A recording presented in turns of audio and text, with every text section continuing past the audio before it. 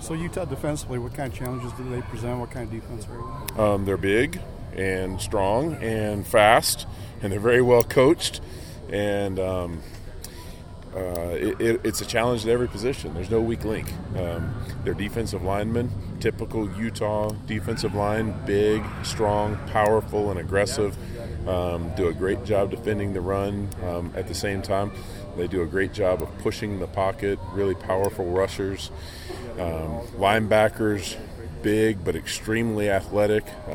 Really impressed with their ability to cover as well as stop the run. And in the back end, there are really no deficiencies. Their safeties cover and defend the run well, and they got really good corners who can cover you on the outside. And so, other than that, not too much. Yeah, I think you covered it all. I think they're number one in the country in red zone defense. Yeah, they've always done a good job in red zone. What do they do there that is so effective? Well, they have a specific defense that they play, and they've been running that defense for a number of years, and they're very confident in their ability to stop the plays. You know, there are only so many things that you can do down there when the field gets compressed offensively, and so they do a great job of taking away those things that are most common. And I think the fact that they're really good against the run makes it difficult, and so sometimes people try to throw the football into tight windows and end up not being able to score. What is A-Rod, what stood out? Why did you want him on your staff? He obviously was 12 years at Utah, got a lot of experience there. Really for this game? No, I'm just kidding. I've known him. He and I didn't know each other well, but we've known each other by reputation, probably more than anything prior to this. And obviously he had a strong relationship with Kalani. But the other thing that made a big difference for me is I knew some people who worked with him at Utah, and they were guys that I knew and respected very well, and I asked them their opinion, and they said he's an equally good person and great coach. And his knowledge, much like me, even though he and I have taken different routes. He'd been at one place more so, and I'd moved around a lot, but he'd been a part of a lot of different offensive styles. And that was one thing that was attractive to me, was having a guy that was versatile, and it's paid off for us, particularly as you see what we've done this season, changing style of offense in the middle of the year is not an easy thing to do, and I don't think any staff or any group of players would necessarily be able to do that. So I credit his knowledge base for a lot of that. The offense has gotten off to slow starts in recent games. How do you avoid that, and how important is it to avoid that against a team like Utah? Yeah, it's extremely important. So the way to approach it is I think we've got to really look at the plays that we call, that we have early in the game, and pick the things that we think we can execute best, regardless of what defense they call.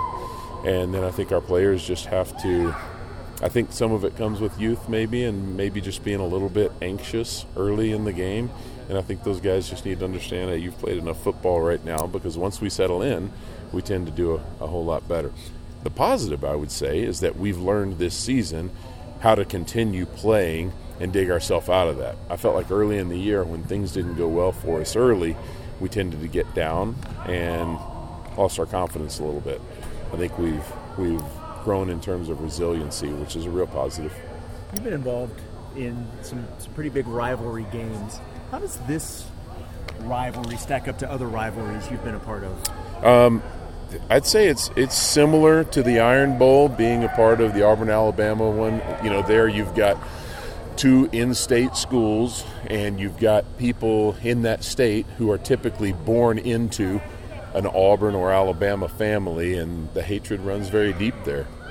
And I would say it's similar to that here. You've got typically people who are fans of BYU or fans of Utah, and they grow up that way and tend to stick in family lines. And so I would say a lot of familiarity with players and fans and everybody knowing each other. In particular, here are so many coaches who know each other adds to it as well. And so, yeah, I'd say it's similar to that, which is a pretty strong statement.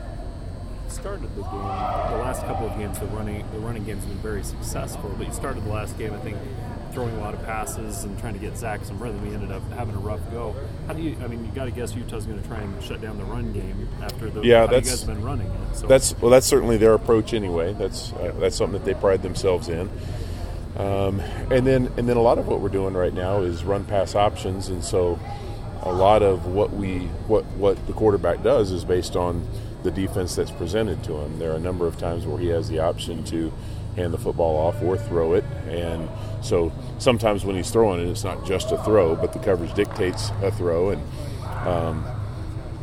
we just got to do better. Got to execute better in both phases. But I know they're going to work to stop the run, and I know that's at the top of their priority list. And for us, I've said this all year long, we have to be a balanced offense. When we're balanced and we're able to run it and throw it with effectiveness in games, we tend to have success and at least be able to move the ball.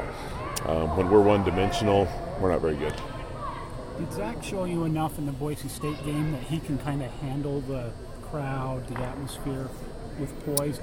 Is that a good kind of proving ground for him? I think so, but this one's different.